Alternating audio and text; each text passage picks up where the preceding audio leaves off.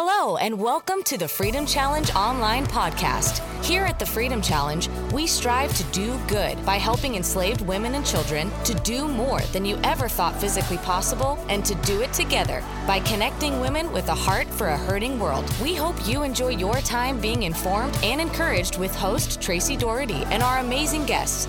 So let's get ready and join Tracy for this week's episode.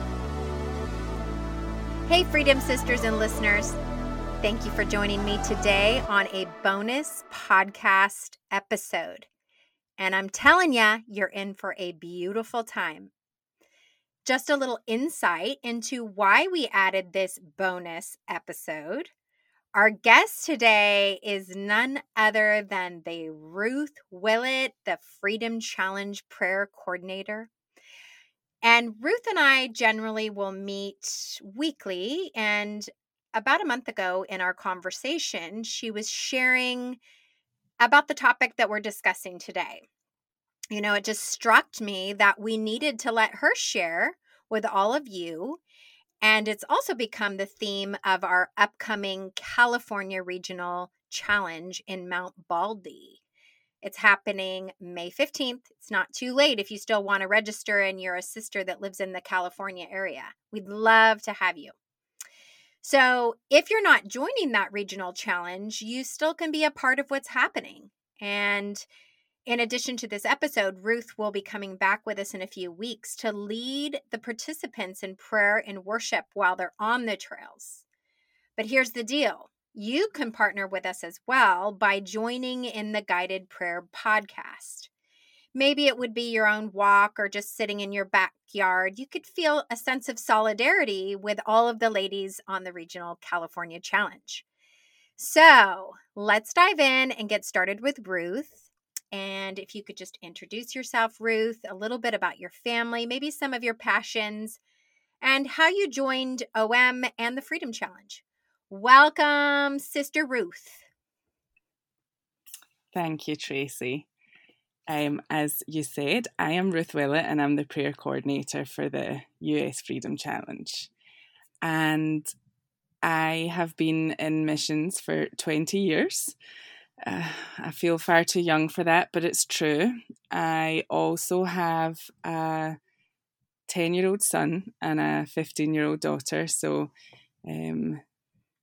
dealing with the high school years is definitely interesting.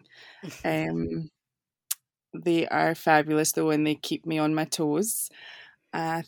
Some of my passions, you said, well, I've started doodling, drawing, doing a little bit of art. This was never really something I thought was a part of who I am, but God has kind of been breathing on that, and I'm just trying to be obedient. So if I get something like beauty, some truth that God just keeps hitting, then I just start doodling and see what comes up. I love food. Michaela calls me a foodie. We food crawled around Savannah last year, which was super fun, just enjoying the local cuisine. Really, I just love sitting with a coffee and chatting with friends and digging into subjects and topics and hearing people's stories and their hearts. And I love worshiping God. That's my biggest passion, I think. And I got to stop you right here, Ruth, because I've been on the other side of your foodiness.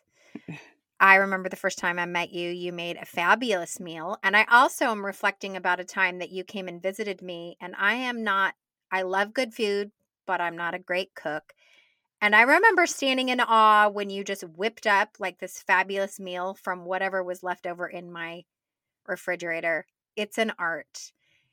And just to add to your passion about doodling, everyone who's listening, Ruth is a phenomenal artist. She's calling it doodles, but she's remarkable. And I don't want to just let it lie like you're a doodler when you're actually a really fantastic artist.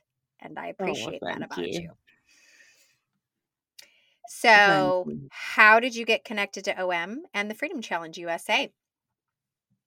Yeah, I mean, I knew of Freedom Challenge because, you know, I've been connected with OM for 20 years and I always kind of had a sense that God was going to ask me to be a part of praying for human trafficking because I watched a movie that just broke my heart. And so in between my sort of survival modes of living, I would pray for human trafficking.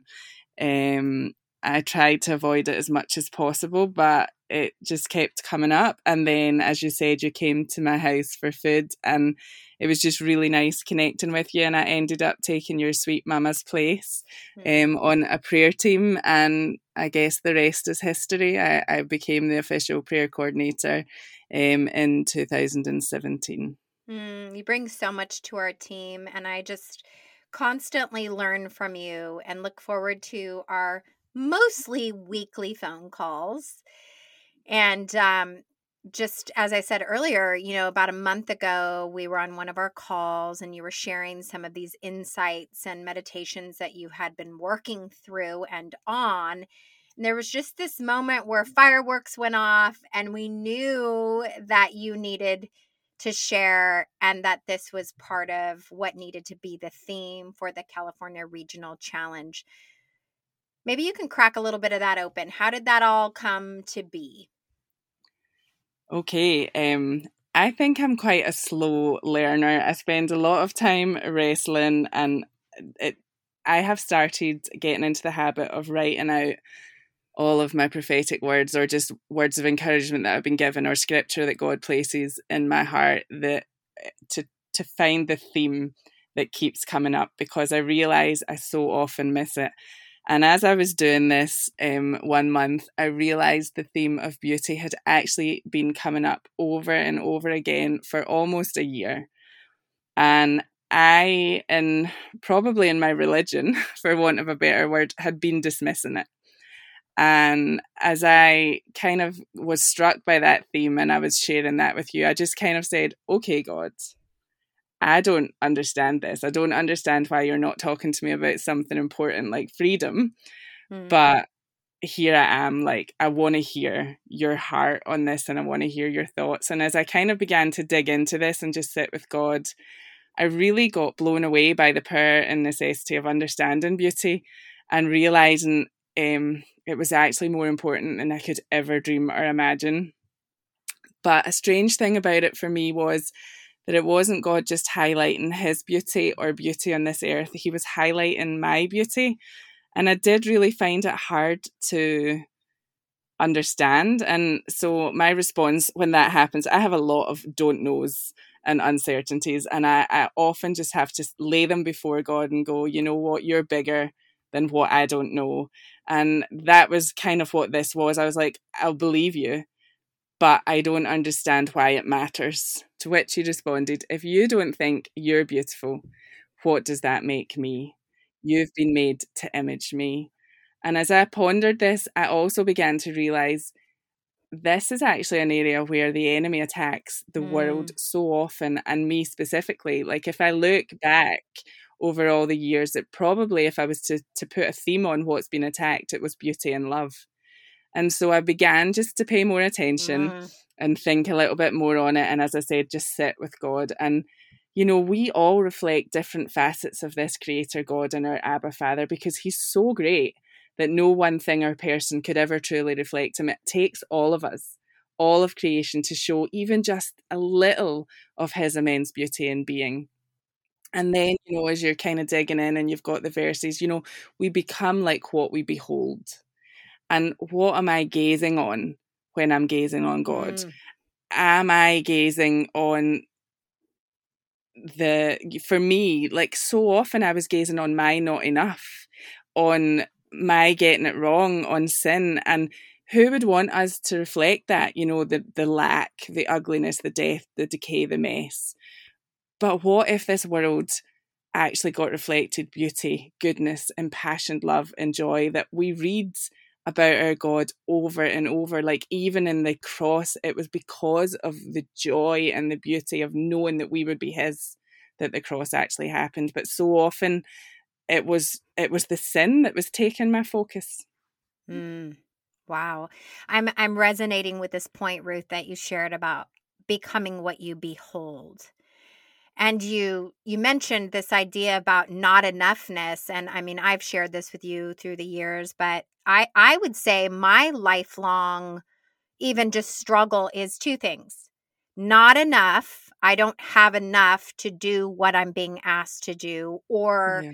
rescue who I need to rescue, or, accomplish what I feel I need to do in that given Yeah. day. But not only not enoughness, but like too much. Like my needs are too much. So it's this not enough, but too much. And when you're talking about just like you become what you behold, when I'm just gazing at myself and my own perception of lack of beauty, not enough, too much, which is all ugly, that's what I'm becoming. So this idea is just so beautiful and fascinating to me to, as you so eloquently say so often, which I love, we could be reminded every day. And matter of fact, to encourage you, I think about it most days. What am I gazing upon? And can I just glance at what I believe to be not enoughness or too muchness? And I just so resonate with your words and the journey that you've been on, and how you've really wrestled with God about this idea of his beauty and his holiness and what he's calling you into, and really what I believe he's calling the Freedom Sisters into. So I'm just curious, as we, continue on in this discussion, just why do you think the enemy puts so much focus on, again, like focus on God, but focus on distorting this particular aspect of life called beauty? Yeah, it really truly is fascinating, isn't it? I mean, you just saying not enough and too much, that's exactly me as well. And I think it is potentially a lot of our listeners, because the enemy's purpose is to kill, steal, and destroy. And so it's fair to assume that we've all experienced some sort of loss and darkness and not enoughness in our lives. And, God over and over keeps saying to me, what are you going to gaze on? Glance at the rest. Even my calling for you, glance at it, but gaze on me. And I think it's because one of darkness's greatest deceptions is that it tells us it requires all of our gaze. Or if any of you listened to the podcast with Chelsea Van Essen of Logos Wilderness Therapy, which you should, I think it will be in the show notes. There's also a Facebook Live prayer with her that was February 23rd or something. It's just fascinating. And she works with survivors and knows all about glancing on darkness. And she says it lies to us that it needs all of our attention. And it's because it's so pressing or so important that it sucks at all of our attention in that direction, or it's so enveloping that it's so hard to know where to look. And so if the enemy can't turn you away from God, then he'll distort it. He'll use religion. He'll tell us that beauty is superficial. I mean, that's where I was coming from. God talked to me about something important. He'll tell us that joy is naive or offensive. And basically what that does is it sticks us in survival mode.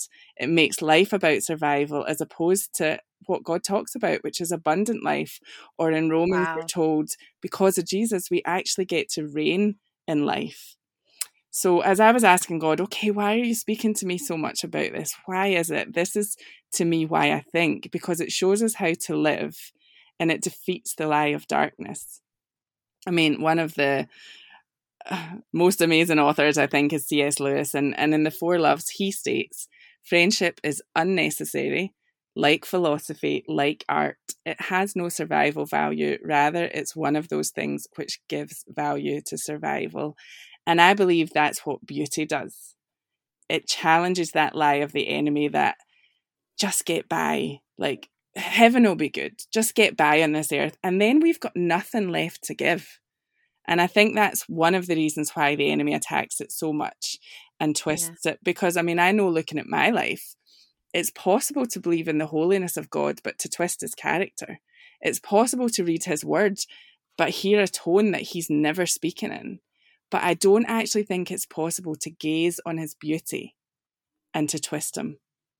And I think that's why we have to hold it hand in hand, the holiness and the beauty together so that we get the power of the word, the truth of the word, but the enemy has no place where he gets to deceive us or twist it. I got to stop you right there, girl. This statement that holiness, can you repeat that again? Just this whole idea of we can gaze on holiness, but twist his character to be a tone that it was never intended. I mean, is that how you said that? Because I just feel like you gotta say that again, and like, let's just say law and pause on that point. Is that how you said that? Something like that. To be honest, I'm never usually able to say again word for word what I say. Wow. Listen, I'll try to do it for you, that we can gaze on his holiness, but twist his character. Yeah. And the tone was never what it was intended. And this idea of his beauty, I'm thinking, as I'm just taking in what you're saying, I can go to a scarcity mindset so quickly instead of this abundant mindset that you're talking about. I can begin to, because here's the deal. If I'm gazing on my not enoughness or too muchness, there is scarcity in that, because the truth is, in me, I'm not enough. But when I'm gazing on his beauty and holiness, there's no scarcity. There's only abundance for all that would be coming my way. You can see why the enemy works so hard to get us gazing on the other. Yeah. Wow. It's big. Yeah. I know the more I've been digging into this, I'm like, wow, God, no wonder you're not stopping talking about this. You know, like there's so many amazing passages of scripture that I actually avoid because I felt like there was judgment in it, when I began to understand God's heart for me, his love for me, his beauty for me, I was like, oh, that's an invitation. That's not judgment. I mean, he corrects us, of course he does, but when I can miss that if I don't go to that level of, wow, you really are just for me. You've given everything for me. And when I seek to believe that beauty and that abundance and that love, when I seek to believe God's beauty in him, in me, and in the world around me, it becomes so much harder to believe the enemy's lies. It becomes so much easier to see the thoughts I've believed about myself that aren't actually God's thoughts. And the enemy's hand is just kind of cut in action. And he doesn't get to have the places that he's had up until that point. Good stuff, my friend. Yeah. Good stuff. And I think he can so easily twist what we feel about God, because God is so good at getting dirty. Like, there's a lady in my church, Jen, who says, you know, God just comes and sits with us in our mess. He sits with us in our pain, and it would be possible to miss that instead of seeing it for the beautiful binding up process that it actually is.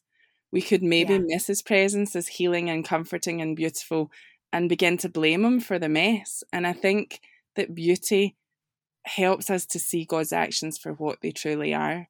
You know, the God of Isaiah 61. Tracy, could you read that, Isaiah 61, 1-4 for us? Yeah, this is a rich passage. I'd love to. The Spirit of the Sovereign Lord is on me, because the Lord has anointed me to proclaim good news to the poor. He has sent me to bind up the brokenhearted, to proclaim freedom for the captives and release from the darkness for the prisoners, to proclaim the year of the Lord's favor and the day of vengeance of our God, to comfort all who mourn and provide for those who grieve in Zion, to bestow on them a crown of beauty instead of ashes, the oil of joy instead of mourning, and a garment of praise instead of spirit of despair.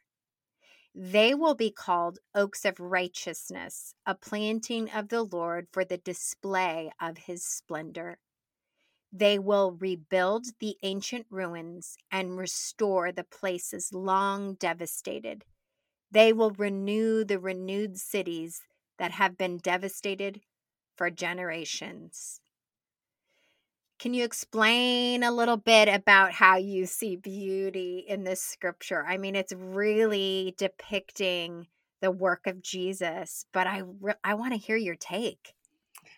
Yeah, I'm kind of still processing this, so you're getting a little bit of my external process, so I hope it's not too jumbled. But when we started, speaking of beauty, immediately you were like, yeah, and let's use the verse from Isaiah 52:7.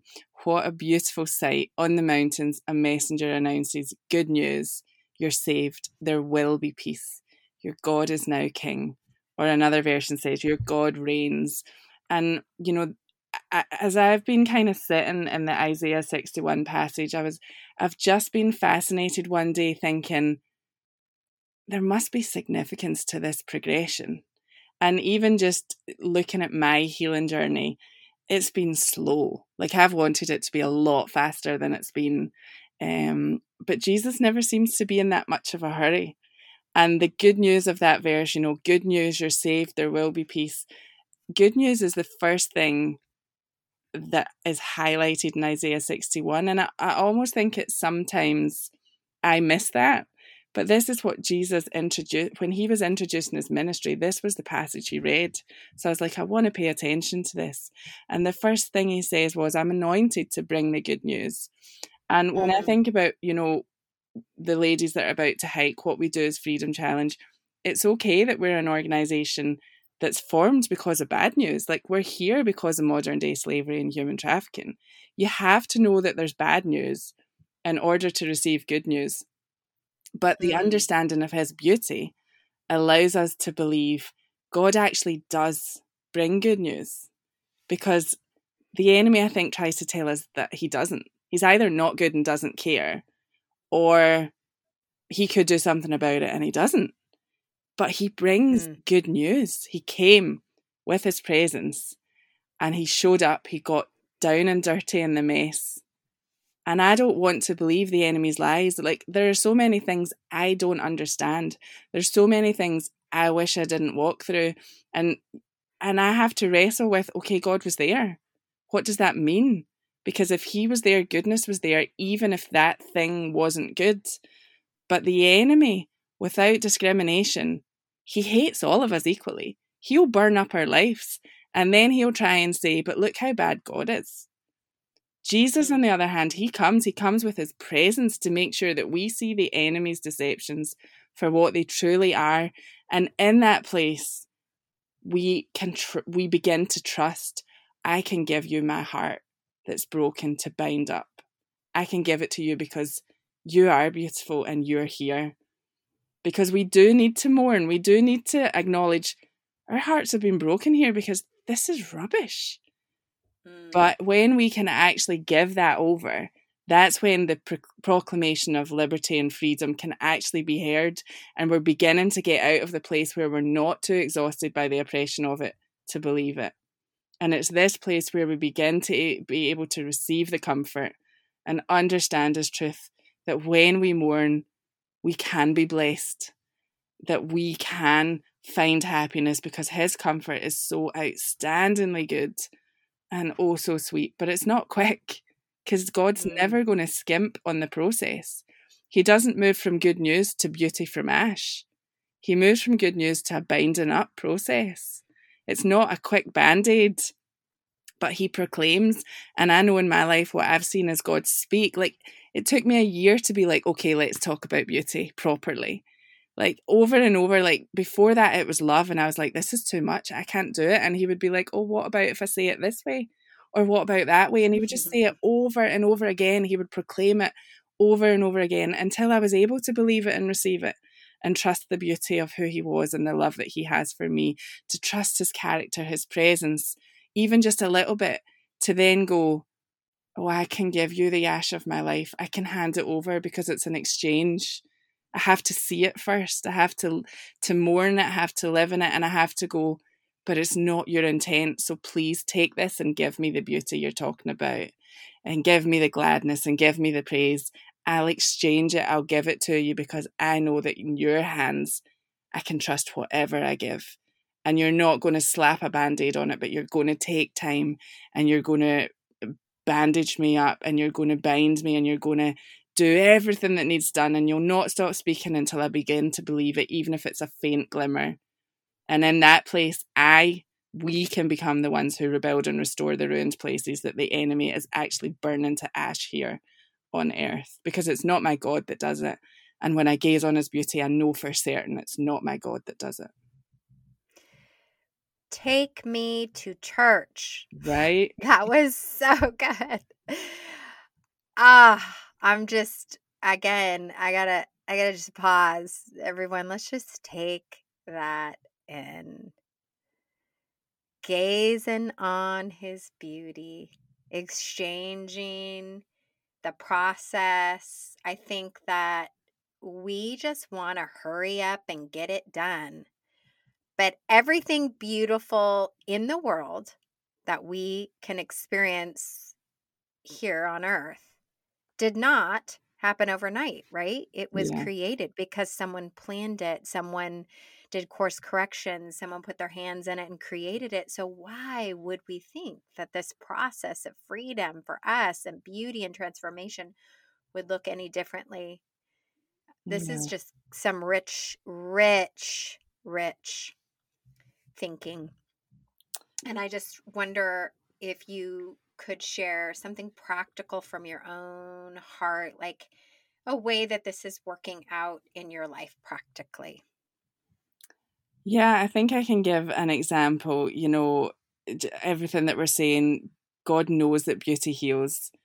And I think when we look at the world, we see it, it's so vibrant, so colourful. We've got laughter, we've got song.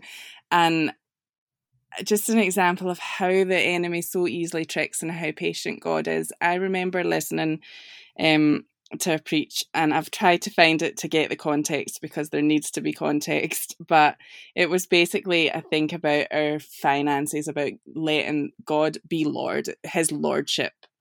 And I think it was Bill Johnson, and he made a statement. Some people might not like the statement I'm about to make, but actually I don't believe we're entitled to our own thoughts and opinions here in the place of, in the place of God's lordship, which I think it was. And immediately I kind of reacted and paused the sermon because I was a little bit annoyed. I was like, you're telling me I'm not entitled to my thoughts and opinions. Now, as I say, there's context. God has made us with brains where he wants us to take words that we're given and look through scripture and line them up with the word of God. Like, I'm not saying we're, robots with no thought life here, but there is a lordship of Christ who he can take my thoughts and tell me his. And I was a little bit annoyed at this, and I paused the thing, and I was just kind of sitting there with this like annoyance welling up within me and this like indignation, for want of a better word. And God kind of like laughed at me and went, I just felt him say, oh, you don't like that? And I was like, oh, okay. And he's like, what about if we discuss it? And I was like, oh, this is so not going to go well for me. But, God just kind of laughed. And at this point in my life, he had been highlighting some self-hatred that I didn't even know I had. Just a real lack of liking myself. And my thoughts about myself, like, I'm too much, but I'm not enough. Like all this stuff, like whenever I go somewhere, I just take it too far, and I'm too intense for people, and just like all these things, I'm never going to be what I need to be, and some, maybe more aggressive thoughts than that, and God had been highlighting them, going, but here's what I think about you. Here's how I've made you. Here's how much I love you. Like, even if it was just you, Jesus would have willingly given himself, because my love for you is that great. And I was like, whoa, I don't know just so much loving goodness and loving kindness. So God went, okay, let's take your thoughts, for example, about yourself. And I was like, oh, low blow, God. And then he's like, okay, so you know how you've been thinking about yourself. So take my thoughts about you that I've been talking to you about. And I was like, fine, like this submission of yours are so much better. And then immediately my head was just filled with thoughts of just the beauty of creation. Like, God didn't have to make the blues in the sky, the reds of the sunsets, the flowers that we get to see and smell, the colours that we have, music, song, laughter, dance, so much beauty in this world that actually came from God's thoughts first.